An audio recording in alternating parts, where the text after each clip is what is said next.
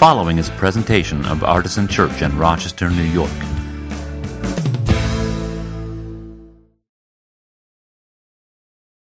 Well, today is the first Sunday in Lent, one of the high holy seasons of the Christian calendar. It's something that we observe each year at Artisan, but I know that many of you are new here, and a lot of you who aren't new may want a refresher on this, so I'm just going to give you a real quick orientation to what Lent is. Lent is very simply a traditional season of fasting and reflection and preparation for Easter. But it's also a season of repentance, of turning away from sin. And this year, probably more than in previous years, we at Artisan are going to be focusing closely on that third idea of repentance. So admitting our part in the brokenness of the world, trusting to the grace of Jesus to redeem not only the world as a whole, but each one of us, individual people who inhabit it. So the subtitle of our series is The Problem Lies With Me. And this is sort of a parallel to when we did Advent. The Christian year starts in November with Advent, and our theme for Advent was a world in need of a Savior, focusing on the whole world's need for Jesus. This year, for Lent, we're really bringing it closer to home. The problem lies with me. Whatever else might be going on in the world around you, whatever other sin might be causing harm and problems, whatever, I love this phrase I've used lately, cosmic entropy, the sin and fallenness of the entire world, whatever may be true about all those things, those things are not things we can really address ourselves as much as what is happening in our own hearts, in our own minds, in our own lives, in our actions. So the theme for Lent this year is repentance. The problem lies with me. It's pretty heavy stuff, but I think that's kind of the point of Lent. So the other thing that Christians have commonly done during Lent is engage more intentionally and deeply in the spiritual disciplines, especially fasting. And here's the great temptation, the great lie that you may be inclined to believe, in which I'm about to disavow you of.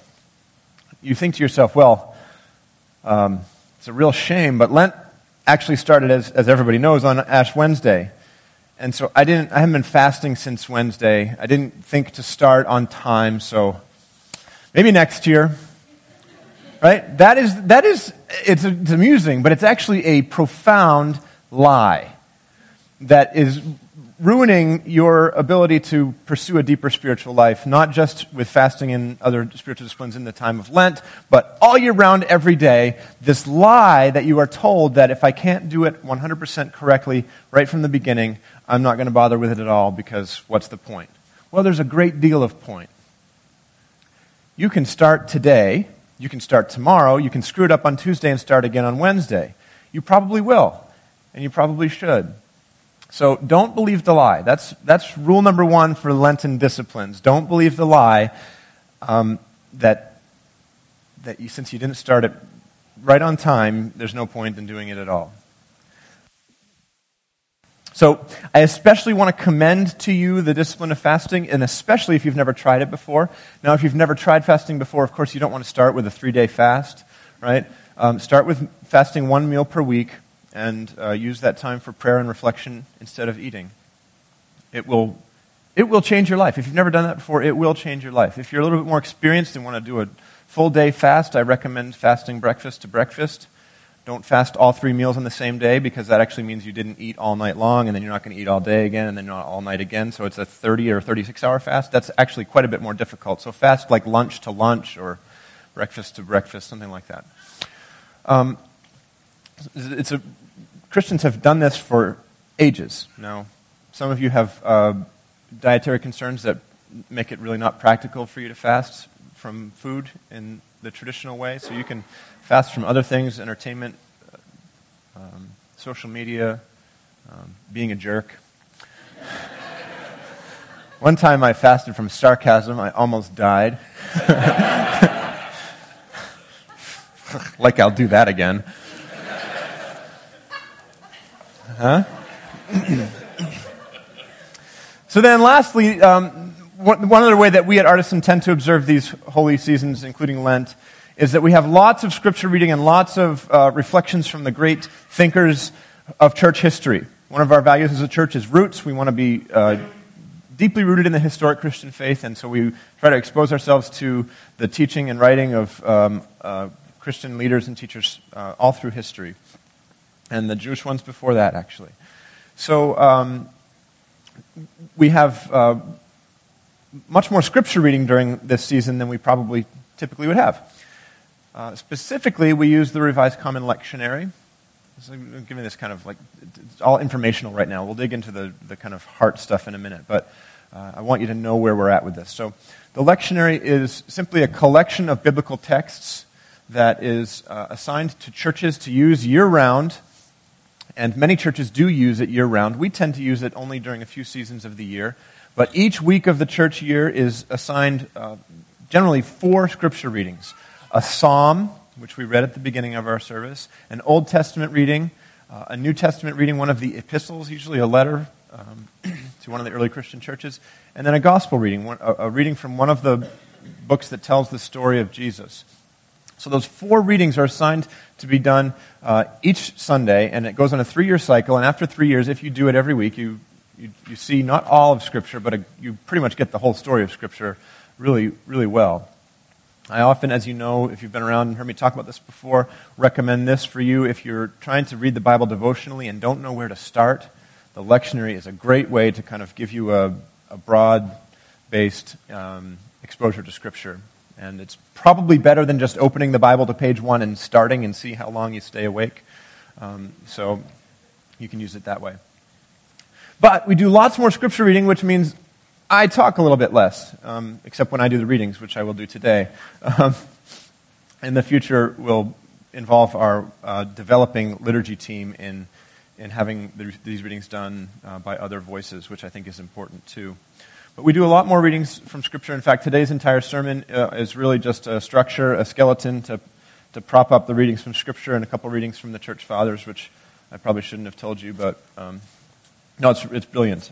All original thoughts from me, and you will really enjoy it. I would like now to pause for a moment of prayer, and it's just a really brief prayer that I will read to you from an old worship book called the Galatian Sacramentary, which is really fun to say. So would you pause just for a moment and open our hearts to God with this prayer. Grant to us, O Almighty God, that by the annual exercise of Lenten observances we may advance in knowledge of the mystery of Christ and follow his mind by conduct worthy of our calling. Through the same Jesus Christ our Lord, we pray. Amen. So, we have 4 readings each week, and we read the psalm already, so I have 3 readings that I'll read to you this morning and talk briefly about each of them. And again, these are assigned to the churches to be used. So the really neat thing is that every church in the city, every church in the country, every church around the world that uses the lectionary is looking at these same texts today. So there's thousands and thousands of Christians around the globe looking at these texts that we're looking at today, which is really a neat thing. So the first reading that I want to look at is the Old Testament reading. It's from the book of Genesis. And if you'd like to follow along, I have put page numbers on the screen for these red Bibles, which are floating around in the room. If you brought your own, you're on your own to find it, but Genesis 2 should be fairly easy to find. This is a passage we've actually looked at very recently. We looked at it during the second week of our previous series, Faith at Work, and so it will be familiar to you if you were here for that. It's Genesis 2, 15 through 17, and then it jumps ahead to chapter 3, verses 1 through 7. This is one of the stories of creation in the Bible. The Lord God took the man and put him in the Garden of Eden to till it and keep it. And the Lord God commanded the man, "You may freely eat of every tree in the garden, but of the tree of the knowledge of good and evil you shall not eat, for in the day that you eat of it you shall die." In chapter 3. Now the serpent was more crafty than any other wild animal that the Lord God had made. He said to the woman, "Did God say, 'You shall not eat from any tree in the garden?'" the woman said to the serpent, "We may eat of the fruit of the trees in the garden, but God said, 'You shall not eat of the fruit of the tree that is in the middle of the garden, nor shall you touch it, or you shall die.' But the serpent said to the woman, 'You will not die, for God knows that when you eat of it, your eyes will be opened, and you will be like God, knowing good from evil.' So when the woman saw that the tree was good for food, and that it was a delight to the eyes, and that the tree was to be desired to make one wise, she took of its fruit and ate. And she also gave some to her husband, who was with her, and he ate. Then the eyes of both were opened, and they knew that they were naked, and they sewed fig leaves together and made loincloths for themselves."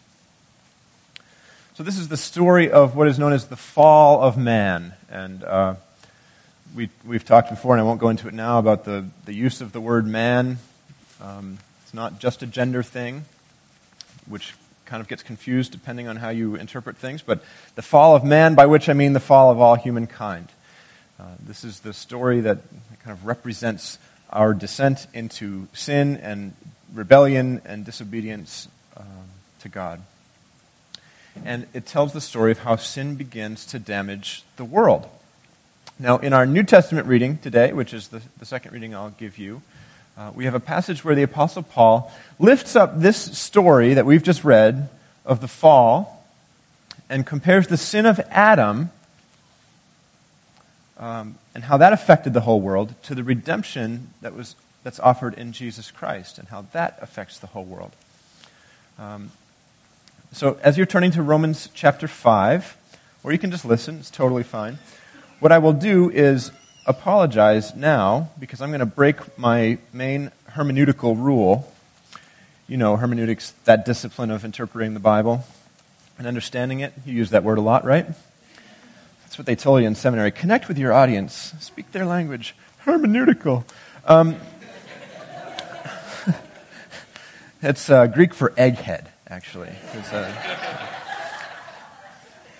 So one of my hermeneutical rules is that what is the therefore? You've heard me say this a million times if you've been an artist in a long time. So you can't it's not quite fair to start a passage of Scripture with the word therefore, because obviously that word connects what you're about to read to what you've just read, and if you haven't just read it, then you're going to be in the dark. The problem is, with the book of Romans, like every paragraph starts with therefore, and if we went to all back through the therefores, we'd be at Romans 1, and we just don't have time for that. So I'm going to break my rule this morning. I apologize. I'm going to read...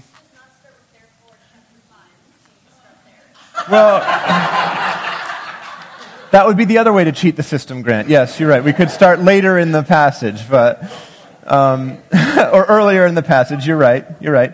But if you look, Grant, at verse 6, that's one thing. But if you look at verse 1 of chapter 5, how does it begin? Aha. So, see, we have a problem. You almost tricked the pastor, though.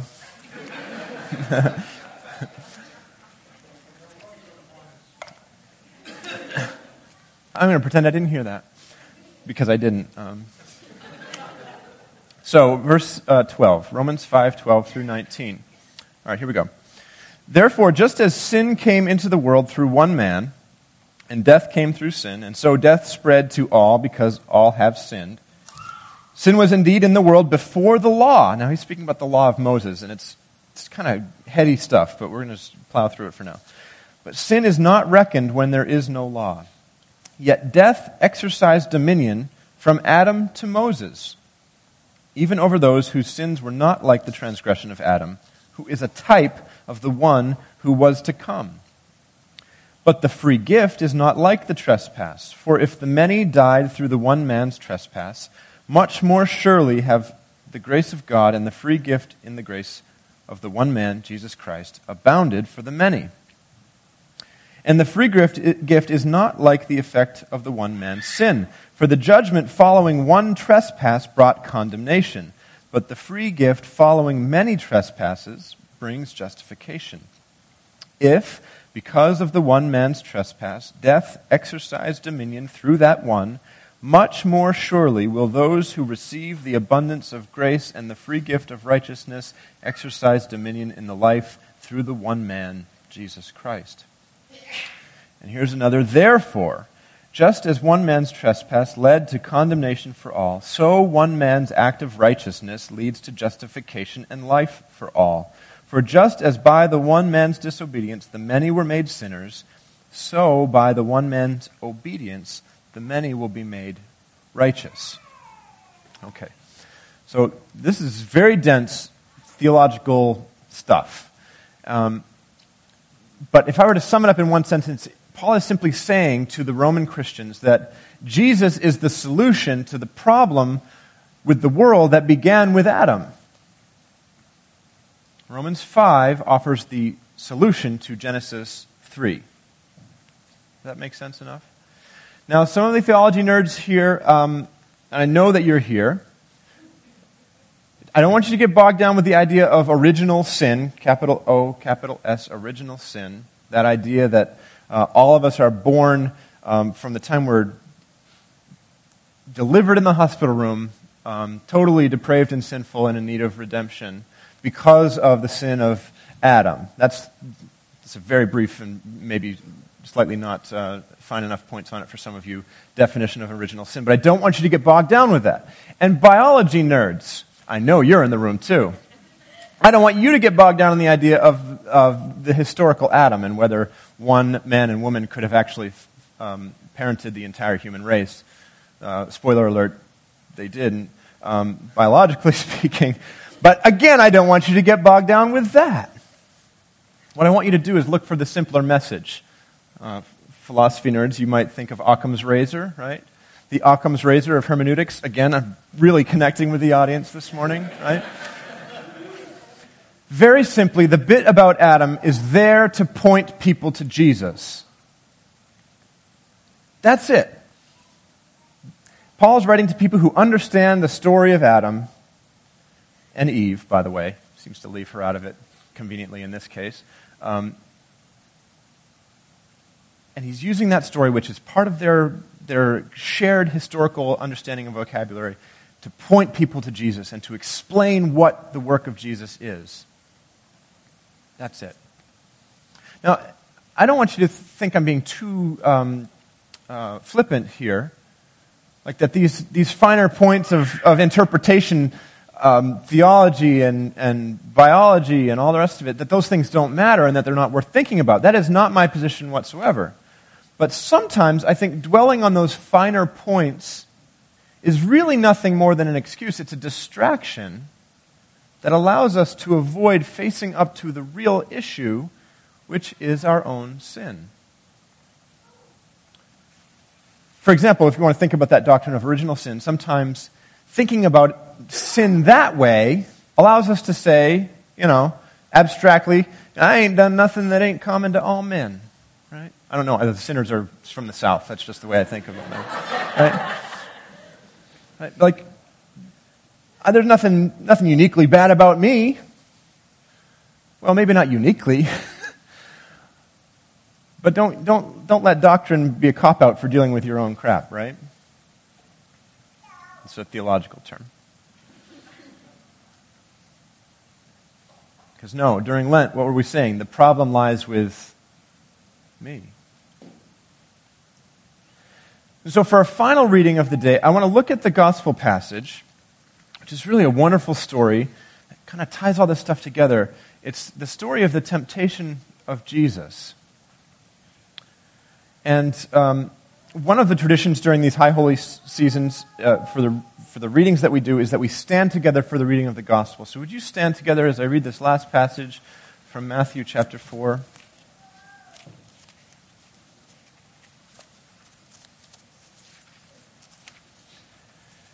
And Elliot, for what it's worth, would you fire up that artwork again, so that visual people can be looking at that rather than these words as I read the story of the temptation of Jesus. This is chapter 4, verses 1 through 11.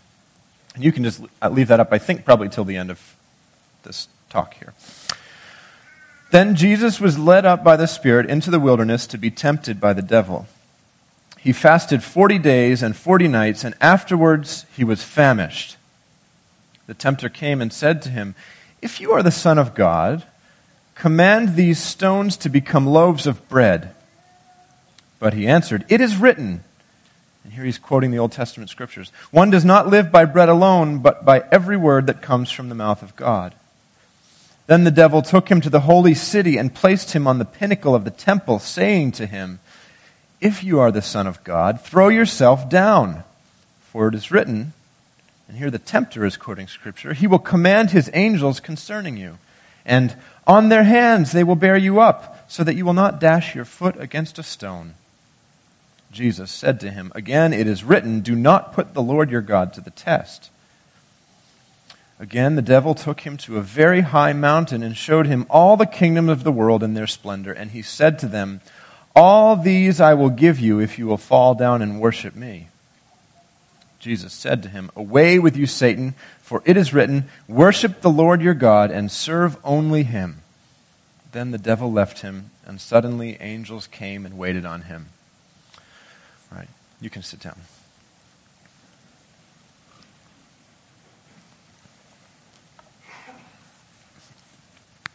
There's so much I could say about this passage. This story tells us, firstly, that Jesus bore the same temptation that we do.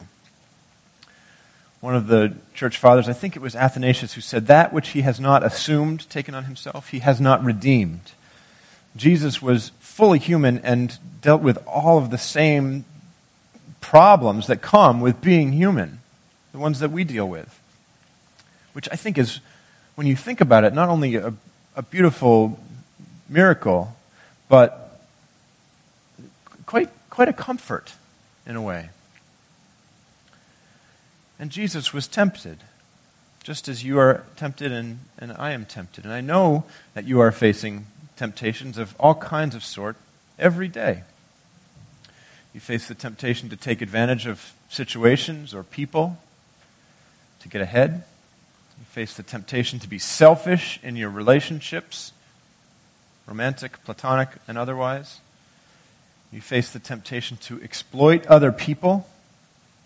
You face the temptation to give in to the easy choice of complaint and negativity, and on and on and on. I don't know the particular ones that each one of you is dealing with, of course. I could tell you some that I deal with.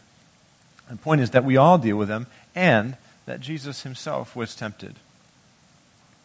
And I think in the temptation of Jesus, we see an example and a warning. And I'll do this really quickly. The example is how to respond to temptation. How does Jesus respond to these temptations? What does he do? He quotes Scripture back at the devil. I love this conversation between these two people. The tempter offers him food after he's been fasting for 40 days, which, by the way, is possible to do. I know people who have done this. Famished. And the tempter suggests, use your special Son of God privilege to turn these stones into bread and feed yourself. And Jesus just responds with Scripture. And then the tempter uses Scripture at him, and Jesus trumps his Scripture. You don't want to get in a Scripture rap battle with Jesus, right? Because he will drop that mic on you.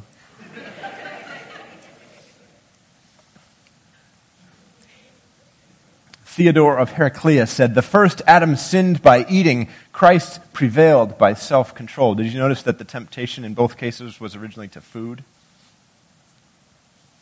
But not just by self-control, it was his deep knowledge of the Scriptures to answer the arguments of the tempter. Here, let me read you something from the Church Fathers, again, really quickly. This is Gregory the Great, as you know, one of the Cappadocian Fathers, right? I'm in a mood today, I'm telling you what. "When the Lord was tempted by the devil, he answered him with the commands of sacred Scripture. By the word that he was," now this is a capital W, referring to John's prologue to John's Gospel that calls Jesus the Word that was with God in the beginning and was God. "By the word that he was, he could have easily plunged his tempter into the abyss. But he did not reveal the power of his might, but he only brought forth the precepts of Scripture. Why? This was to give us an example of his patience, so that as often as we suffer something from vicious persons, we should be aroused to teach rather than to exact revenge." Yeah, I'm not sure it was Jesus was attempting to teach the devil anything there, but you get what he's saying. We should know how to use Scripture because it's one way and perhaps the best way to resist temptation. So if you don't know any Scripture, I would just humbly suggest that you start to get to know it a little bit better. Read it for the first time if you never have. Read it again and again if you've read it over and over already. Memorize it if you've never done that. All right. I'm going to come back. That's another sermon. So there's the example. Jesus gives the example of quoting Scripture to respond to temptation, but there's also a warning, and the warning is this, and this, I think, is where I want to really drive this home for you today. The warning is watch how the progression of temptation goes in this story. It starts out with what? Jesus is famished. He's hungry. So it starts out with the temptation to food. Poignant during this season of Lent when I've already commended to you the discipline of fasting as useful and beneficial. But it doesn't stay with food for Jesus, and I promise you it won't stay with food for you if you try to fast. First of all, it's turn these stones into bread. Fill your belly, Jesus. When that doesn't work, he says, throw yourself down. Climb up to the temple and the angels will carry you away. And actually, I have no doubt that they would have done that. I think Satan was speaking truth in that moment. Just as he spoke some truth to Eve and said, you're not really going to die right away. How many of us would like to escape the troubles of the world? And Jesus knew what was coming, I think, for himself. It must have been a very real temptation. Yeah, you know what? Being borne away on the wings of the angels, that sounds pretty good. Actually, it sounds like half of the hymns of the American colonial church, too.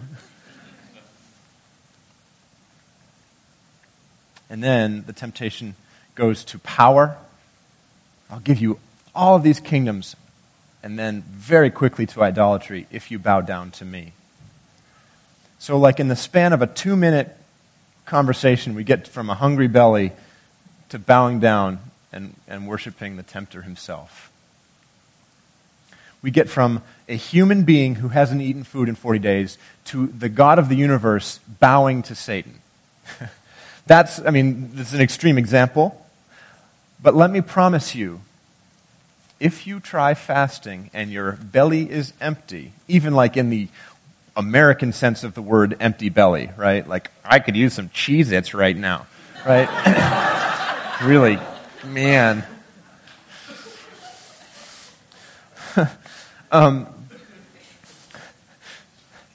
It will go so quickly from a hungry belly to something else. Richard Foster said, this is one of the most true spiritual things I've ever read. He said, more than any other discipline, fasting reveals the things that control you. I have found that to be true so many times in my life. If I'm fasting, my belly's hurt, I get irritable, and suddenly I'm snapping at somebody. Like, oh, I have a patience problem. I don't have a hunger problem. I have a patience problem. You know? Or some other appetite of my body will like flare up.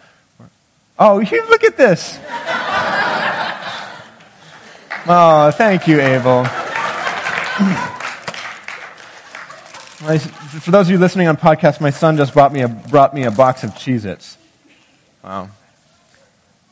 No, he's not fasting from sarcasm either. You're right.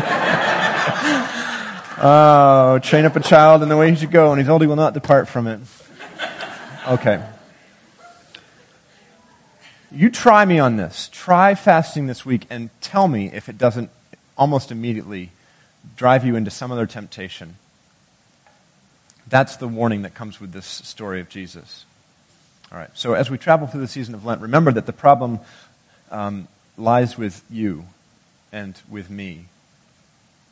And I want to conclude with one more reading from the early church that will serve, I think, as a nice bridge from these ideas that we've talked about to the sacrament of communion. This is, it's another one of the Cappadocian Fathers. It's Gregory of Nyssa. Hear these words, and then the table will be open.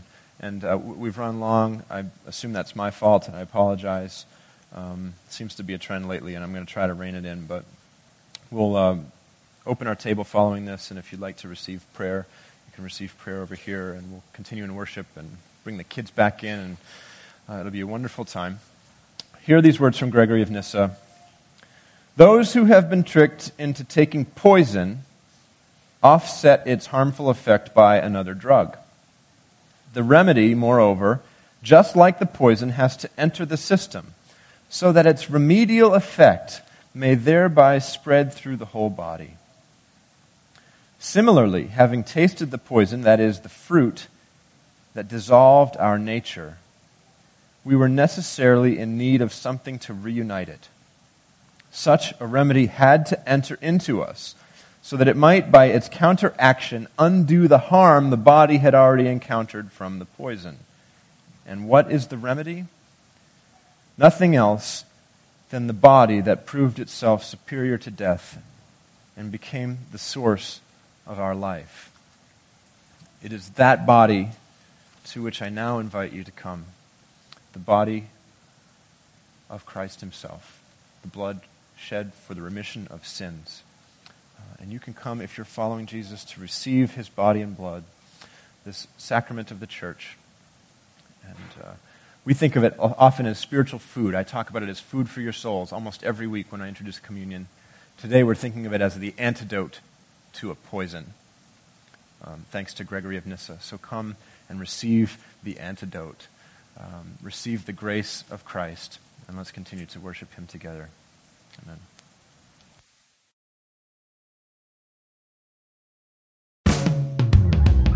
For more information, visit us at artisanchurch.com.